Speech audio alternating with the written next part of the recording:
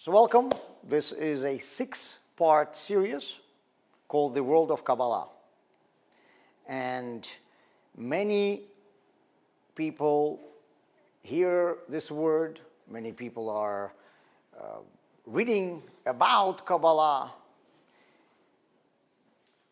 When I say this word, Kabbalah, what is the first thing that comes to your mind? Anybody?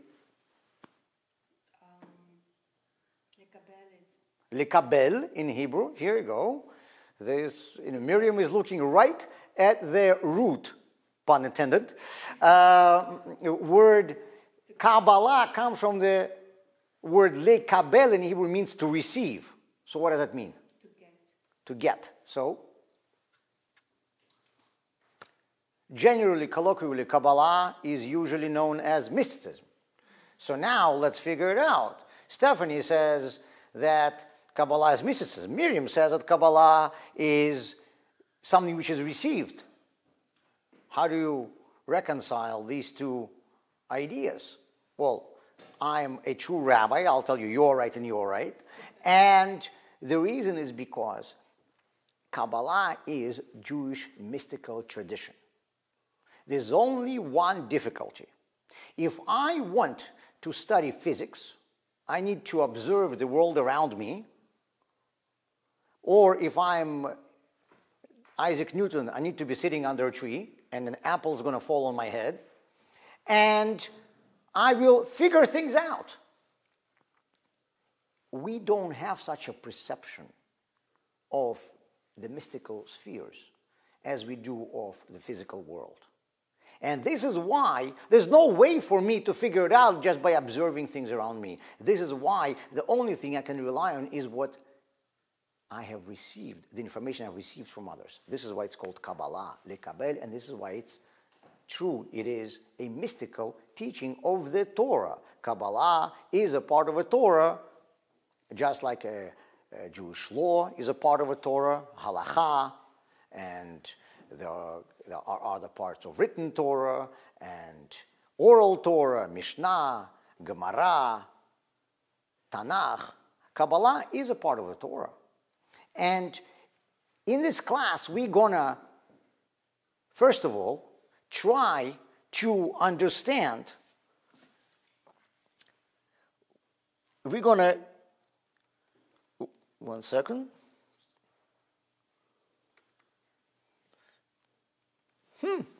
What's going on over here? Technology doesn't like us today? Oh. Here you go. We're going to first try to find out what Kabbalah is, and first of all, what is it?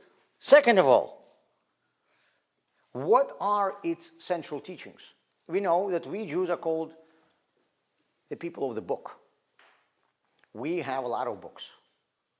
And every area of the Torah has its own literature, has its own volumes. We're going to be seeing what are these books. Then we're going to be learning about terminology of Kabbalah. And this is why those textbooks can be useful. And if you don't have textbook, then these notepads are going to come very useful because you will be writing things down. And here's the most important part.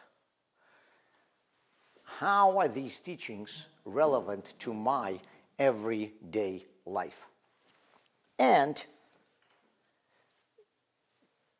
I will tell you, this is a key point, or I should say probably the key point, because Kabbalah is probably the only mystical tradition in the world, and our planet has many different mystical traditions in various cultures that insist that it itself is not the goal. It is only, according to Kabbalah itself, a tool for something else. In other words, in most of other traditions, mysticism is viewed as something aloof, something great, something you need to look up to and aspire to, and mysticism is a goal, an end in itself. In the Jewish tradition, Kabbalah is only a tool. What is a tool for? We're going to be speaking the entire time about two things: evolution and devolution. Evolution means progress, growth. Kabbalah is a tool for our growth. There is a story about a great Hasidic Jew, a very pious Jew, who once came to Rebbe Rashab, the fifth Lubavitcher Rebbe. And, as it usually happens, the Rebbe was questioning him about what he does, and about his life, and about his studies, and about his spiritual well-being. And he asks him, when you wake up in the morning, what is the first thing you are doing? He says, what do you mean, what is the first thing I'm doing? The first thing I'm doing is I'm pondering about the greatness of God. He says, wow, that's terrific. That's wonderful. What do you do afterwards? He says, then I prepare myself for services. And again, I meditate about God. And then during prayers, I'm meditating about spirituality and about great spiritual worlds. And Rebbe Rashab asked him, and then afterwards I go to study Torah. And again, I study about the greatness of God. Rebbe Rashab was listening to him. And this Jew was obviously expecting to get a compliment from his Rebbe, saying, wow, you are spending your entire day dwelling in spiritual spheres.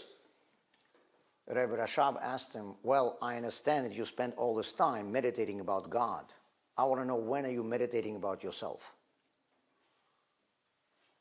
In other words, he asked him, I understand you are dealing with these very lofty ideas, but when are you preoccupying yourself with applying them in your day-to-day life? As a matter of fact, the story has it as that when this Hasidic Jew heard this, he fainted, because he understood that the Rebbe was 100% right and he was missing the entire point. So this is the main idea. We are going to be talking about how Kabbalah is relating to us. And now, besides for that, we are also going to be talking, I said about two things, evolution and devolution. Evolution I explained. We need to evolve. We need to progress. We need to apply these ideas to our daily life. What devolution are we talking about?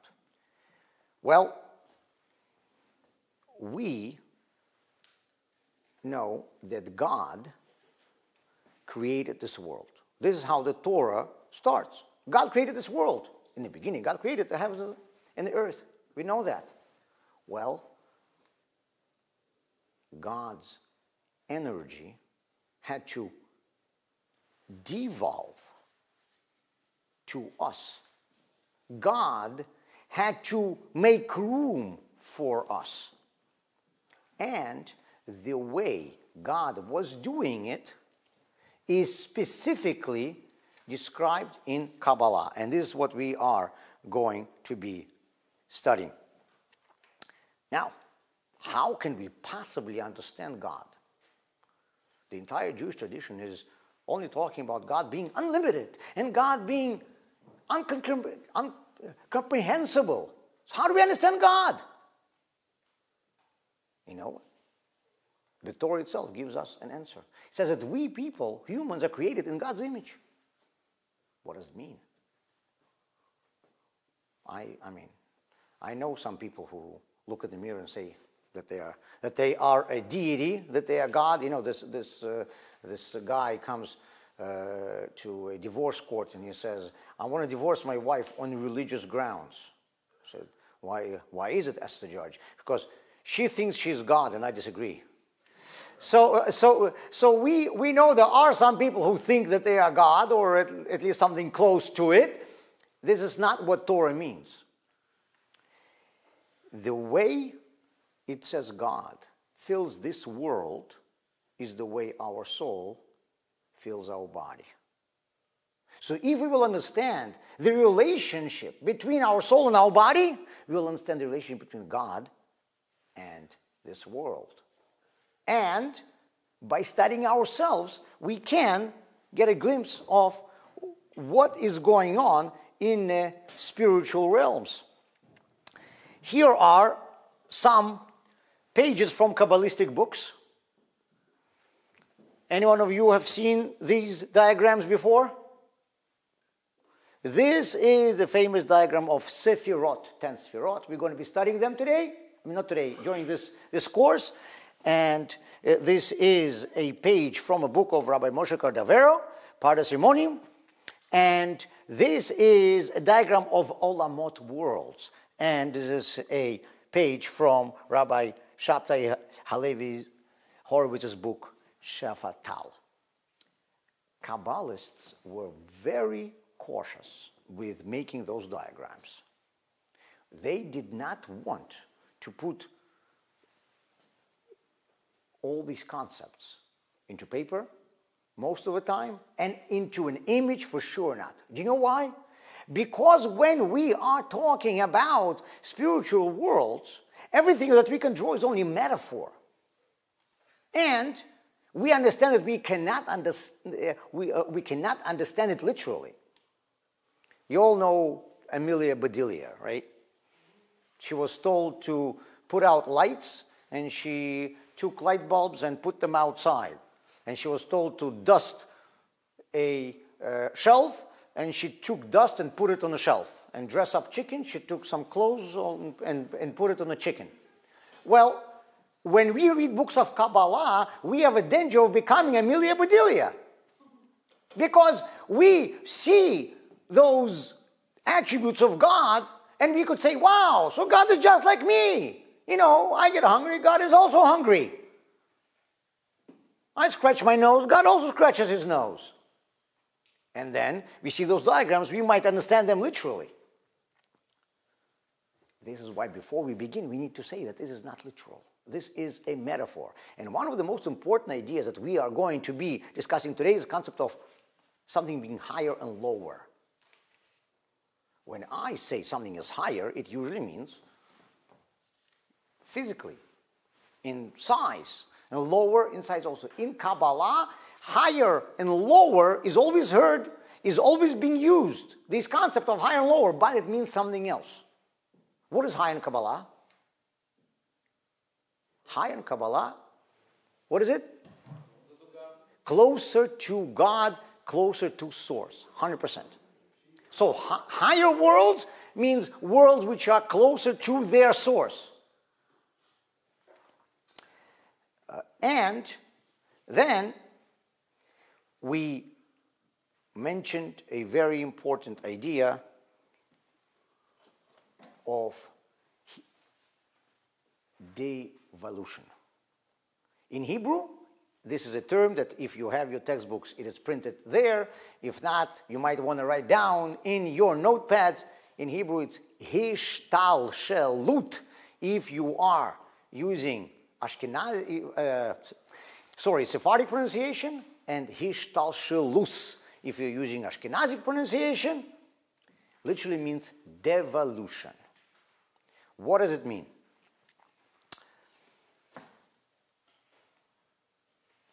If I want to do something, I want to buy a house. I am renting now, I don't have my own home, and I decided it's time for me to buy a house. Mortgage rate just went up. Now that means it's the right time for me to buy. And first, what does it start with? Now, we all like pretending that we are very logical. We don't do things because we think it is the right thing. We fool ourselves by explaining away our desires. Everything starts with a desire, And desire starts with pleasure. What gives me pleasure? Sleeping outdoors doesn't give me pleasure. Sorry, I tried. Didn't work. So I need a house. Renting a house gives me obviously more pleasure than sleeping outside, but it's not mine. I want to change things. I want to move this wall. I want to repaint that wall. I want to have different layout. I cannot do it if it's not my house. I want to have my own house. Having a place to live gives person a pleasure. Everything what we do starts with pleasure. We do whatever gives us pleasure. Now, sometimes we don't get immediate pleasure from something. It's called delayed gratification, something that we need to teach our kids. And you all know this trick that you do with kids. You tell a kid, here's a candy. If you'll eat it today, I'm not going to give you anything tomorrow. But if you'll save it for tomorrow I'm going to give you another one. You'll have two. And at different ages, children respond differently. At some age, children will not even think twice. They'll just eat the candy. Why? Because they want to. They don't understand that they could get two tomorrow. But at one point, they will realize, hey, you know what? Maybe I should save it up because tomorrow I'll get double. That's called delayed gratification, but it's still gratification. It's still pleasure. So everything starts with pleasure. This is the first step. Then, pleasure is translated into a desire. Pleasure is something abstract. Pleasure is a feeling. Desire is something much more concrete. I actually have a will for something specific.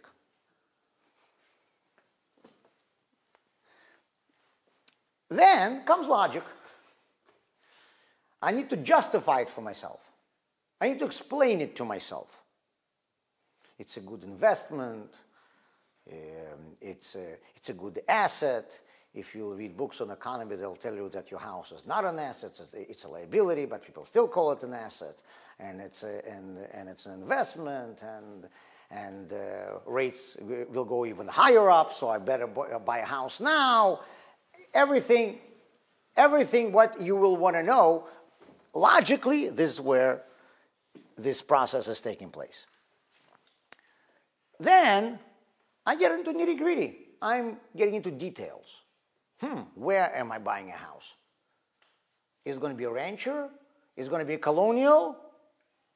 Is it going to be a house somewhere in a busy street or in the woods? Do I want to live in a cul-de-sac? And then we think of a plan. Okay, now let's figure it out. How much can I afford? Which areas do I need to live in? The nitty-gritty. Then I need to consult with people usually, or even if I'm not consulting, I usually need to have somebody to speak it over with. And the last bit is action. This is when I hire a realtor and I get pre-approved for mortgage, and then I find my house and sign a dotted line, and 30 days later, I have a closing. Now, this is devaluation of my pleasure. Start with pleasure. The highest thing I have is always pleasure. People do crazy things for pleasure. Pleasure is never rational. Pleasure runs this world. I go to work and I earn money. Why? Because with this money I could get things that give me pleasure. I go on vacation. Why? Because it gives me pleasure. I hang around with my friends. Why? Because I get pleasure from it. And so on and so forth. I eat food that I like. Why? Because it gives me pleasure. Pleasure is the pinnacle of everything. And then there is a devaluation till the final stage. And as we said, in Hebrew it is called Hishtalshelut. So what is Kabbalah? Kabbalah is a sophisticated exploration of order of devolution. We are studying how God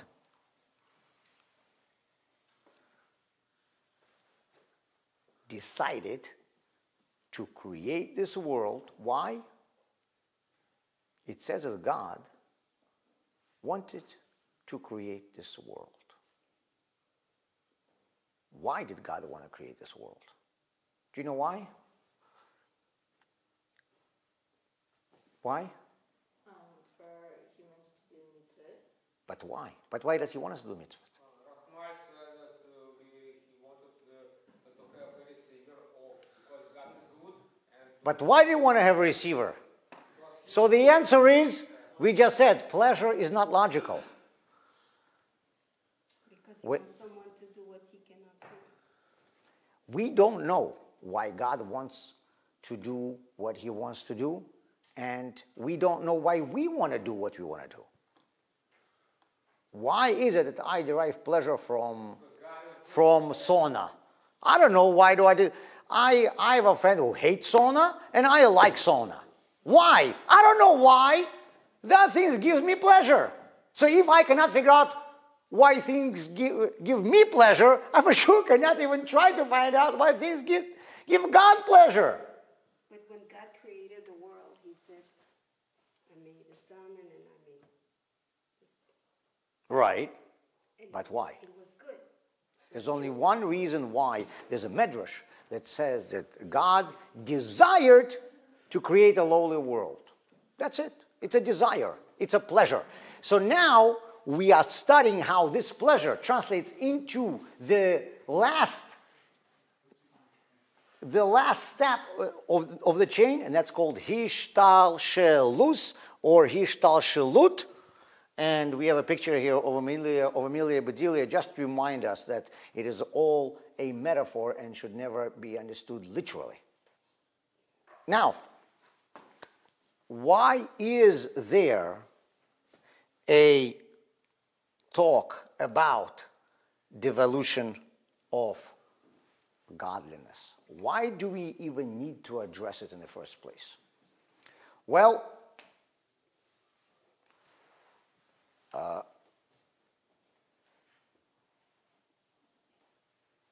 if I am alone in my room, let's say it's my living room, and I'm the only person there, I come and I sit down on the couch, I take off my shoes.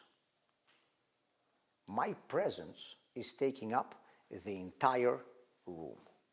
I act the way I want. As soon as somebody comes in, usually my demeanor will change. Why?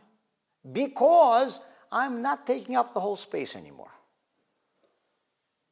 And by the way, if it's a stranger, my demeanor will change even further. And now I will tell you something else. If my kid, my son or my daughter walk into the room, my demeanor might change, but not so much. But what if somebody who I respect a lot, somebody very important walks in? I'll for sure jump up from the couch, right? Now, why is that? Because when I'm alone in the room, I'm taking up the entire room. As soon as somebody else comes in, I need to make room for this person. And the more important this person is in my eyes, it's all subjective, the more room I need to make for this person. So that means that if I am alone, I'm myself, I take up every ounce of space. When I was little, my mother used to always complain to me that I am different from gases. The physics teaches that gas takes up all the allowed space. My mother was telling me, gas is taking up all the allowed space. You are taking up all the allowed and non-allowed space. So I take up all the space, allowed and non-allowed. That's how I am. As soon as somebody walks in, I have to share it. I have to share this space. God wanted to create the world. For this, he had to create a space where he at least will not be revealed, where he will not be seen. It's a contraction, at least a visual contraction, perceptual contraction. Contraction means devolution. If I was taking up the entire space, I had everything I want, and now I have to contract that devolution.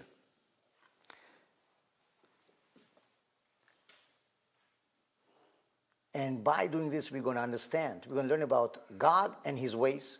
We're going to learn the background information that can help us make better choices. And we also will learn how it helps us to influence the spiritual realms, the worlds above. And here comes the first Kabbalistic chart that we are going to see during this course. Oops, sorry. There are 4 worlds. As a matter of fact, there are 3 worlds, but one of them is divided into 2 categories. Bria, Yetzira, and Asiya. And then the last word is also devolving into our realms already right here. Now, where are these terms come from and what do they mean? It is actually taken from a verse in the Torah. It says, God says, Ani barati, I created. Ani yatzarti, I formed. Af asisiv, and I made. So these 3 worlds are called by the verbs which are used in the book of Bereshit. But what do they mean? Beria means creation. The first verse in the Torah says, Bereshit bara Elokim, God created. Creation. Creation of matter. Stuff. Something. Then comes Yetzirah. Yetzirah in Hebrew means formation. To form. Why? Because matter needs to have a shape. And then there is the third word, Asiya. Asiya means doing, function. After something has been created, after it was shaped, it needs now to be functioning. It needs to have a purpose. It needs to do something.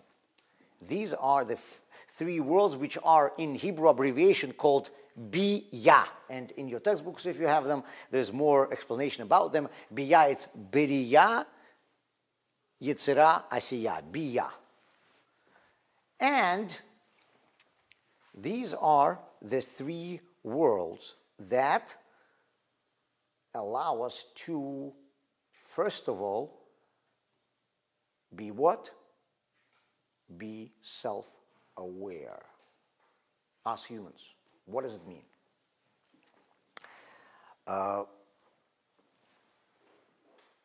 Imagine there are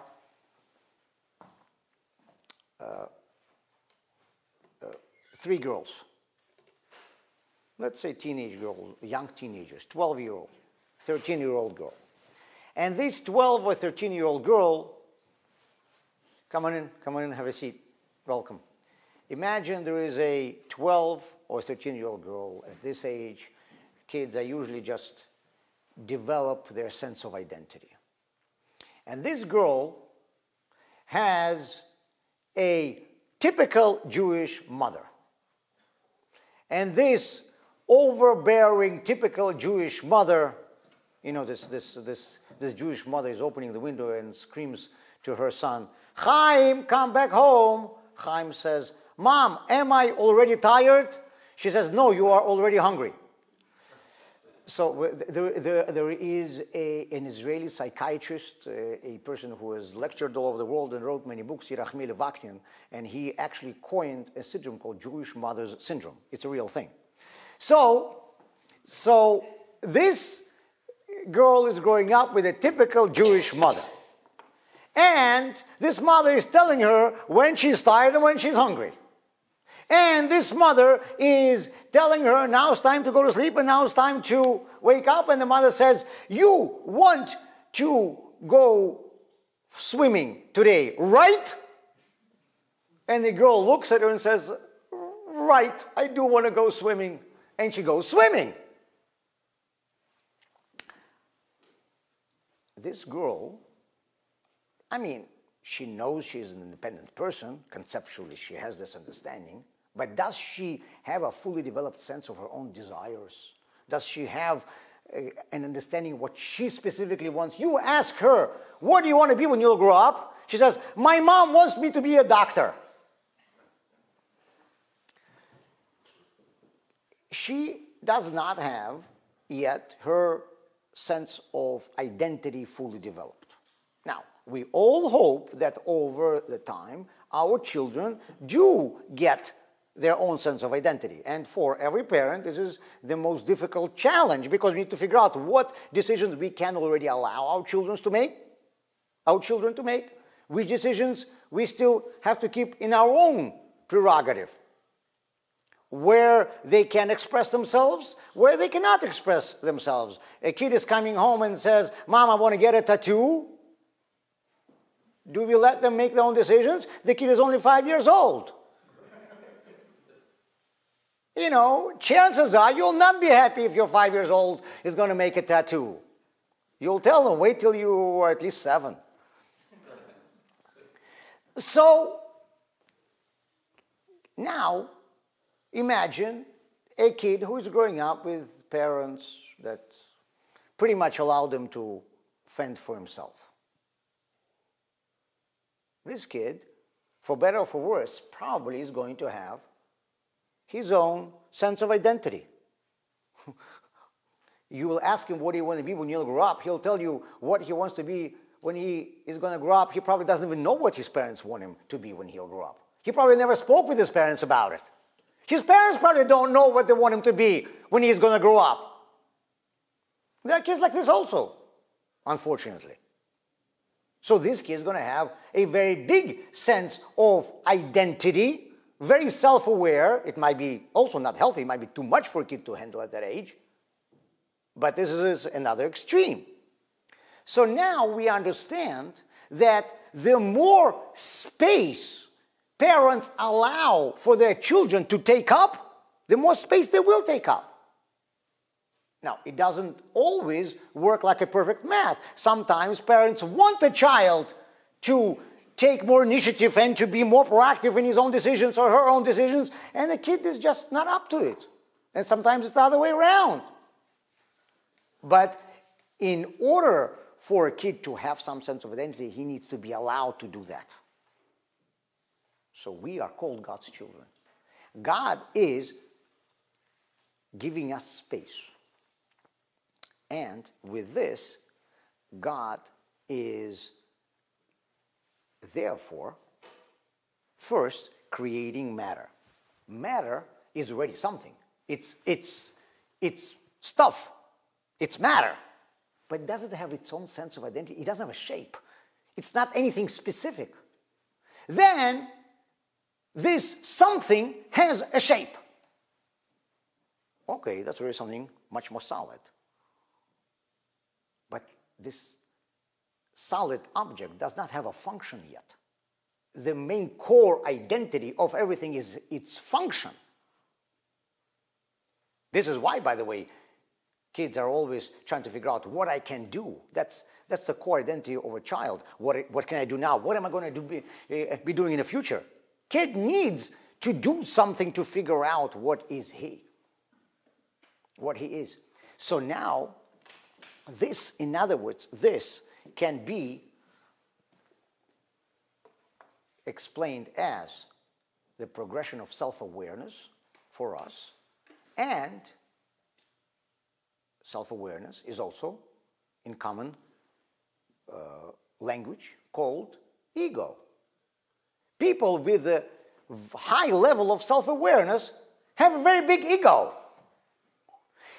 You know, this guy walks into the room and suddenly you can feel that he wants to take up the entire space, right? he has a very big sense of self-awareness. And it could be that this person walks into a room and he sits in a corner, he doesn't even know, he doesn't bother anybody, doesn't want to talk to anyone. People with a big ego want everything to be exactly how they want it. And a guy with a little sense of self-awareness doesn't mind when things are not the way he wants it, and very often he might not even know how he wants it. Do you want to go to a park, or do you want to go to a museum? I don't know. Whatever you want. It's not, this person doesn't have a big sense of self-awareness. Yes, Stephanie. But with, if you're looking at a parent and a child, we are asking the kid, what do you want to be when you grow up? There are certain leeways that we give to the child in order to help them develop that sense of self-awareness. But with Hashem, it's like He's given us the mitzvahs. We have 613 mitzvahs. Where's the self-awareness? How is the self-awareness developed in us? Here you go. A very good question. So Stephanie is asking a pretty common question that is asked specifically about Judaism. I wake up in the morning and God tells me what to eat, what to dress, how to dress, what to do, what not to do, how to tie my shoes, how to go about my business. Judaism seems to be suffocating people with do's and don'ts. Where is my self-expression? Do I sound like a real freedom fighter?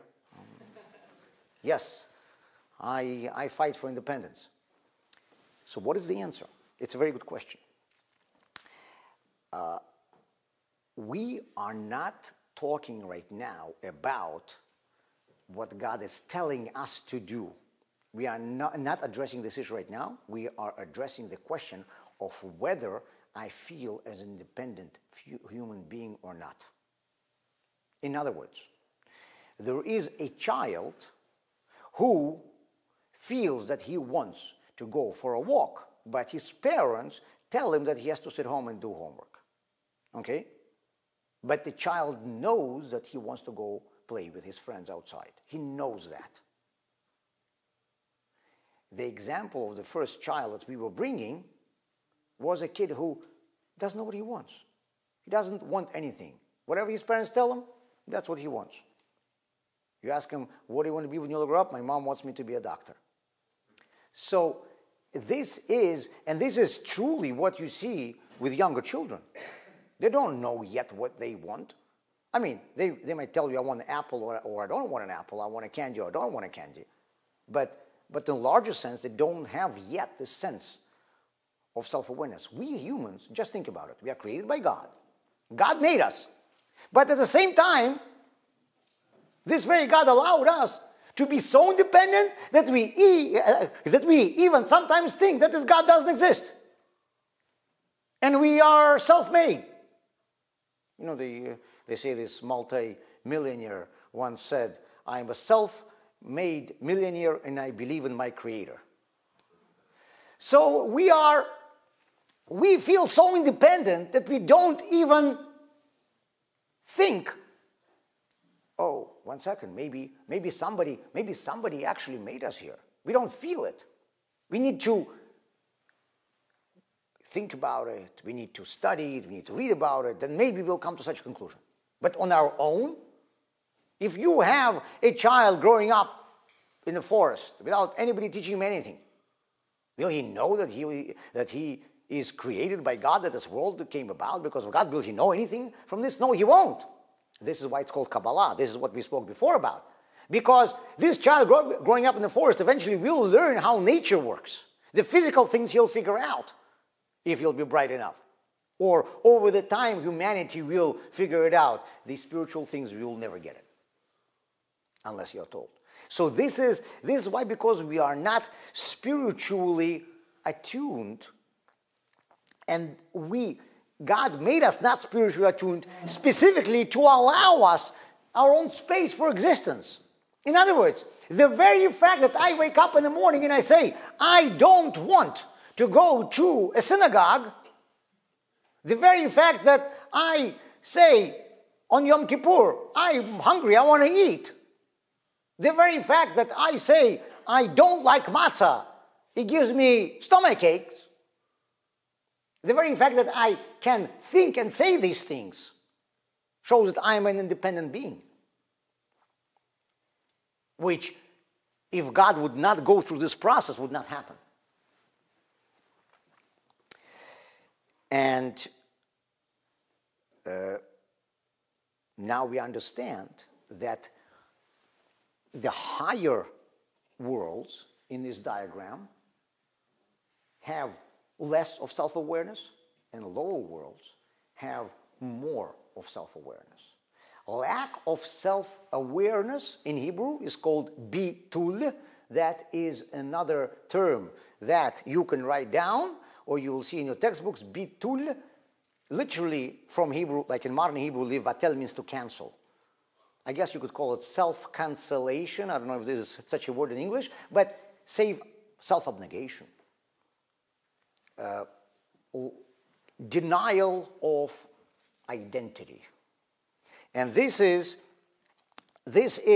the term which is used as more bitul up here and less bitul up here. Now, just to have a recap, we're going to watch a video now that's going to explain to us these ideas.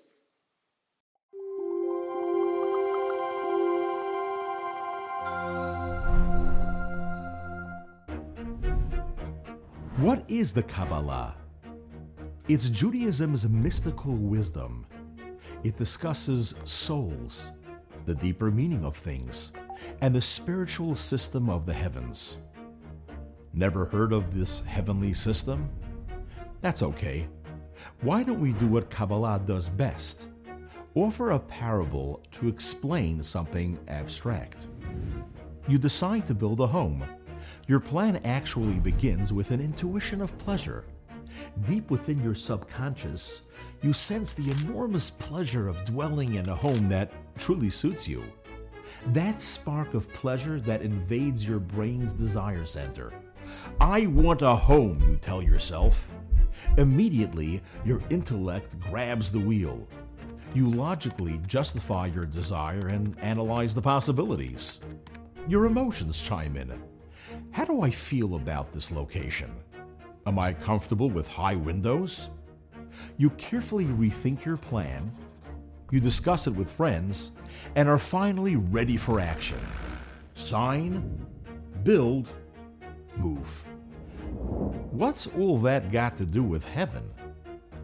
The Kabbalah reveals that when God decided to create the physical world, God first created an entire spiritual system that parallels the experience we've just described. In this first video, we'll take a quick look at the final 3 stages of this system. In each subsequent video, we will climb one level higher as we explore this supernal chain of command. The mystical work titled The Zohar discusses the existence of 3 spiritual worlds that precede our own. Their names are Beriah, Yetzirah, and Asiya. These worlds are inhabited by angels and souls before they descend to earth, and those who have passed away and flourish in the afterlife. In Hebrew, the word Beriah means to create something from nothing at all. So in the spiritual world of Beriah, for the first time in the entire system, things exist that are aware of their own existence. They feel independent, outside of God. That's amazing, because nothing is independent of God. But in Beriah, God hides His presence to enable entities to emerge with a sense of self. Nevertheless, the angels and souls that inhabit Beriah feel tremendously close to God and are completely focused on God. Everything here is fragile. extremely close to losing its identity and being blissfully overwhelmed by proximity to God. So, God took it one step further and created the spiritual world of Yetzirah, which means to give shape to something. This is where the sense of independence from God truly begins to take shape. Here, God hides His presence to a far greater degree, which allows the spiritual inhabitants of Yetzirah to develop greater self-awareness. That said, God is still sensed in the spiritual place. And so, God made Asiya, which in Hebrew implies a complete and final product. From its perspective, the sense of independence from God is complete. Asiya has two linked layers. Its top layer consists of spiritual beings, and in its lower layer is our physical universe, the tangible, material world we know so well, where we struggle to relate to the divine force that continuously creates us. The good news, even as we reside in the physical Asiya, our souls keep a connection with those higher worlds from which they emanate. The spiritual Asiya helps us peer beyond the physical. Yetzirah empowers us to suspend our self-focus long enough to sense God's presence. And Beriah helps us feel blissfully overwhelmed by God's presence, at least momentarily, such as in a moment of meditative prayer. So, we walk planet Earth, but at the same time, we can be firmly rooted in the bliss of spiritual loftiness.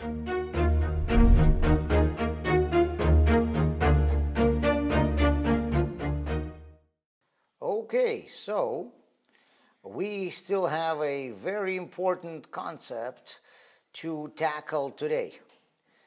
And this is it. This is it.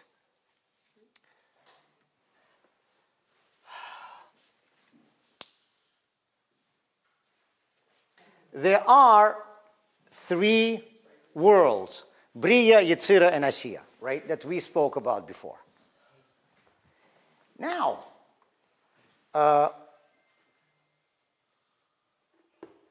if we look inside ourselves, we have three methods of expression.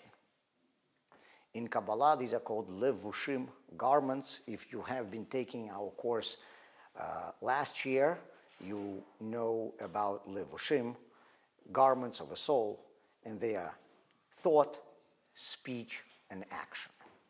Now, we all have our thoughts. Then we speak, like I'm doing right now, and then we act.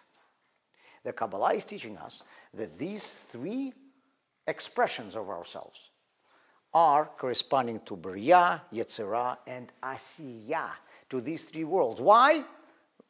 You will ask me, well, thought, one second, you just said that there are three expressions of myself. Is a thought an expression? Yes, it is it's a form of me, myself, expressing to myself.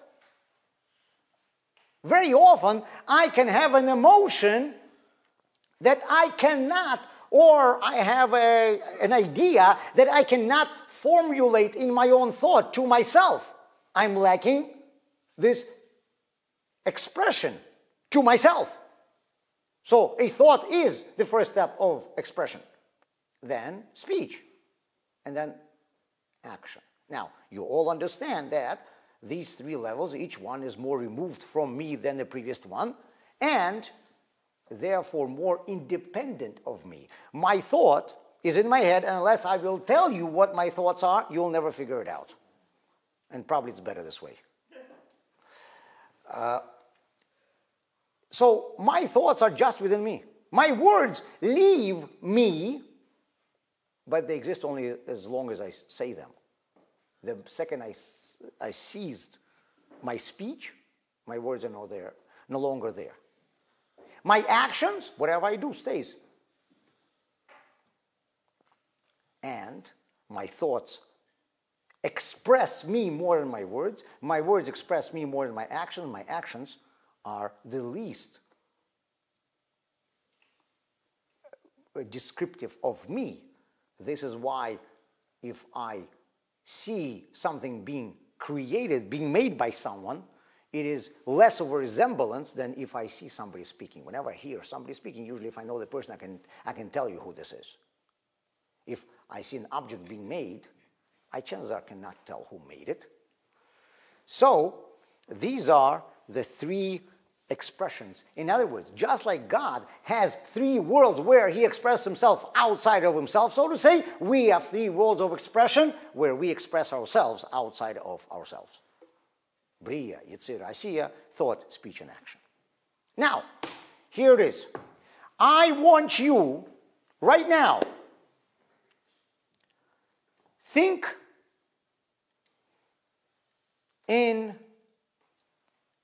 I want you to right now think in your head the following thought. 2 plus 2 equals 5. Think it in your head. Yeah? You're thinking in your head. Right? Now I want you to think in your head, I love moldy tofu. Think about it. You thought about it, right? Now, I want you to turn to your neighbor and say, I love moldy tofu. Say it to your friend. Here you go. You said it. 1 second. Did any one of you have a real trouble telling your friend, I love moldy tofu? Yes. Now, 1 second. Did you have a bigger trouble thinking it or saying it? But what was harder? Here you go. And now I want to ask you something else. It was hard for you to say it, but you said it. Yeah. You overpowered yourself. Now you proved that you have a great willpower. Yes. But now I want to ask you a question. Can you make yourself actually like moldy tofu? Yeah. That's right. One second, but you said it. You said it! Why is it? This little silly exercise proves that our speech and even our thoughts, and for sure our actions, are removed from who we are. I am not my speech. I am not my thoughts. I can say I love moldy tofu all day. You know what? I don't like moldy tofu. Truth is, I never tried eating it. But my hunch is I would not like it. Okay? So, my speech, my thoughts, and my actions are not me. And this is the most important lesson for us to learn, because these three worlds are not God. Just like these three worlds are not God, my speech, my thoughts, and my actions are not me. And this is important to know. Why? Because very often we define ourselves by our thoughts, our speech, and our action. And the Torah tells us it's not us. These are called in Hebrew levushim, clothing, because my clothes I can put on and I can take off. I'm wearing a suit now. I will be wearing pajamas in a few hours. It's the same me. Same me. Different clothes. So this is one of the most empowering messages of Judaism. Very often people say, this is how I am. I have to say that. Legally you have freedom of speech. People say everybody has freedom of speech till they get married.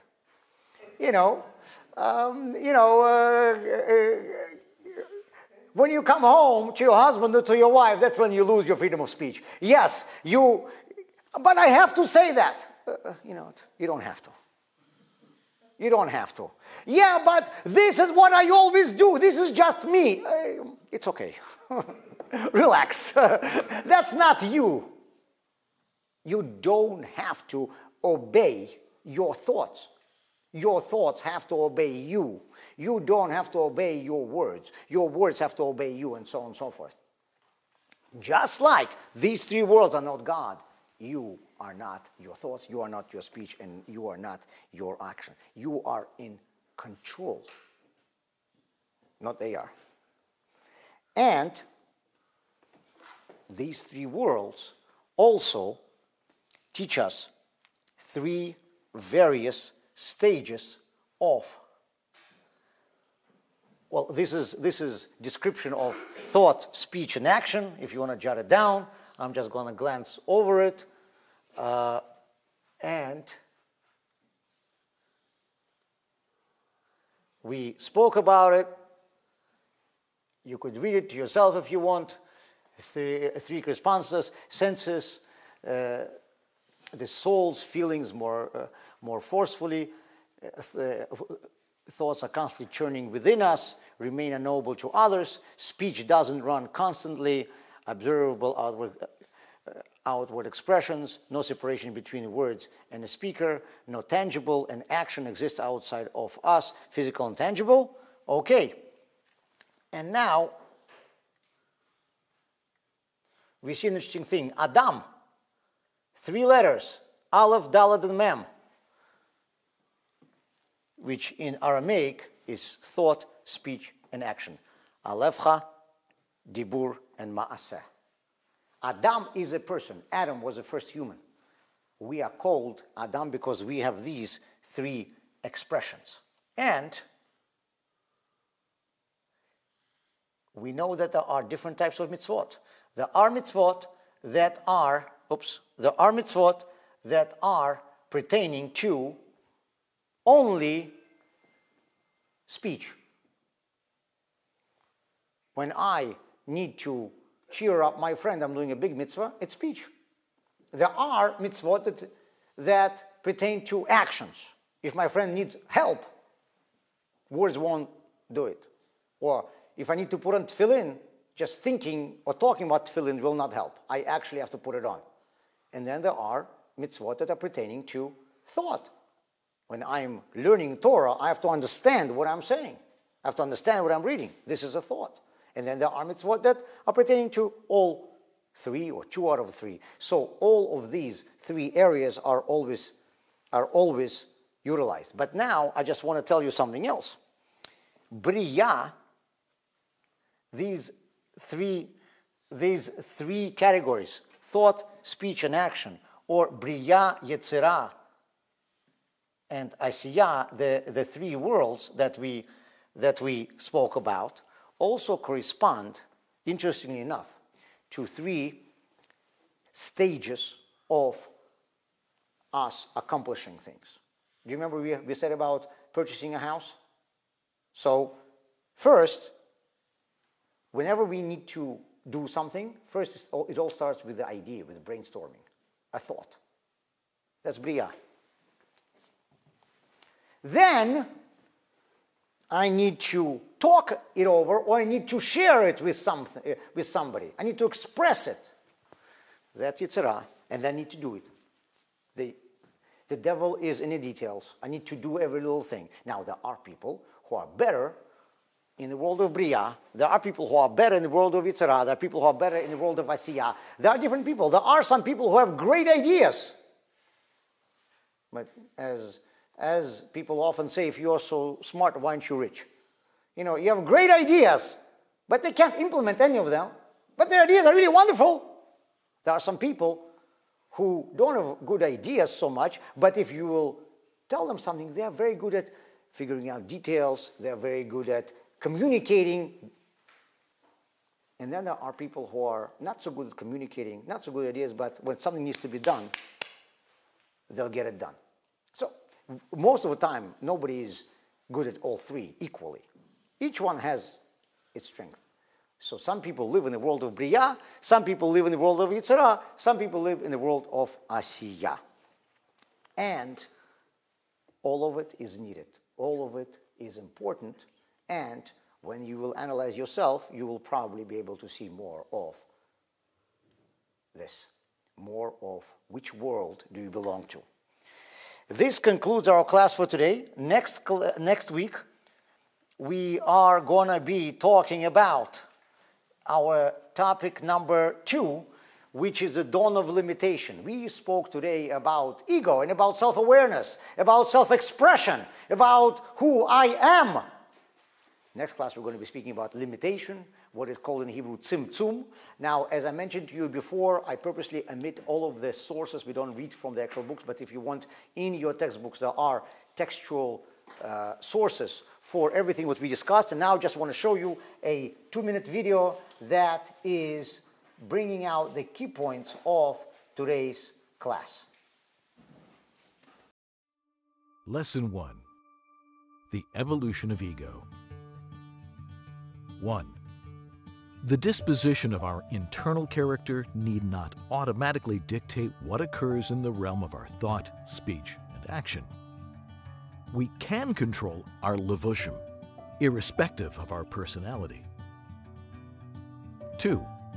Our actions should be preceded by proper planning, thought, and consultation, speech. On the other hand, we must make certain to graduate from planning and discussion to engage in concrete action. 3. We can begin each day with a motivational exercise that is a built-in feature of Jewish practice.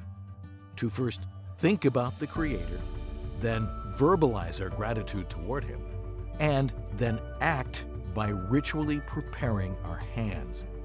This brief early morning tour through Bia sets the appropriate tone for our entire day.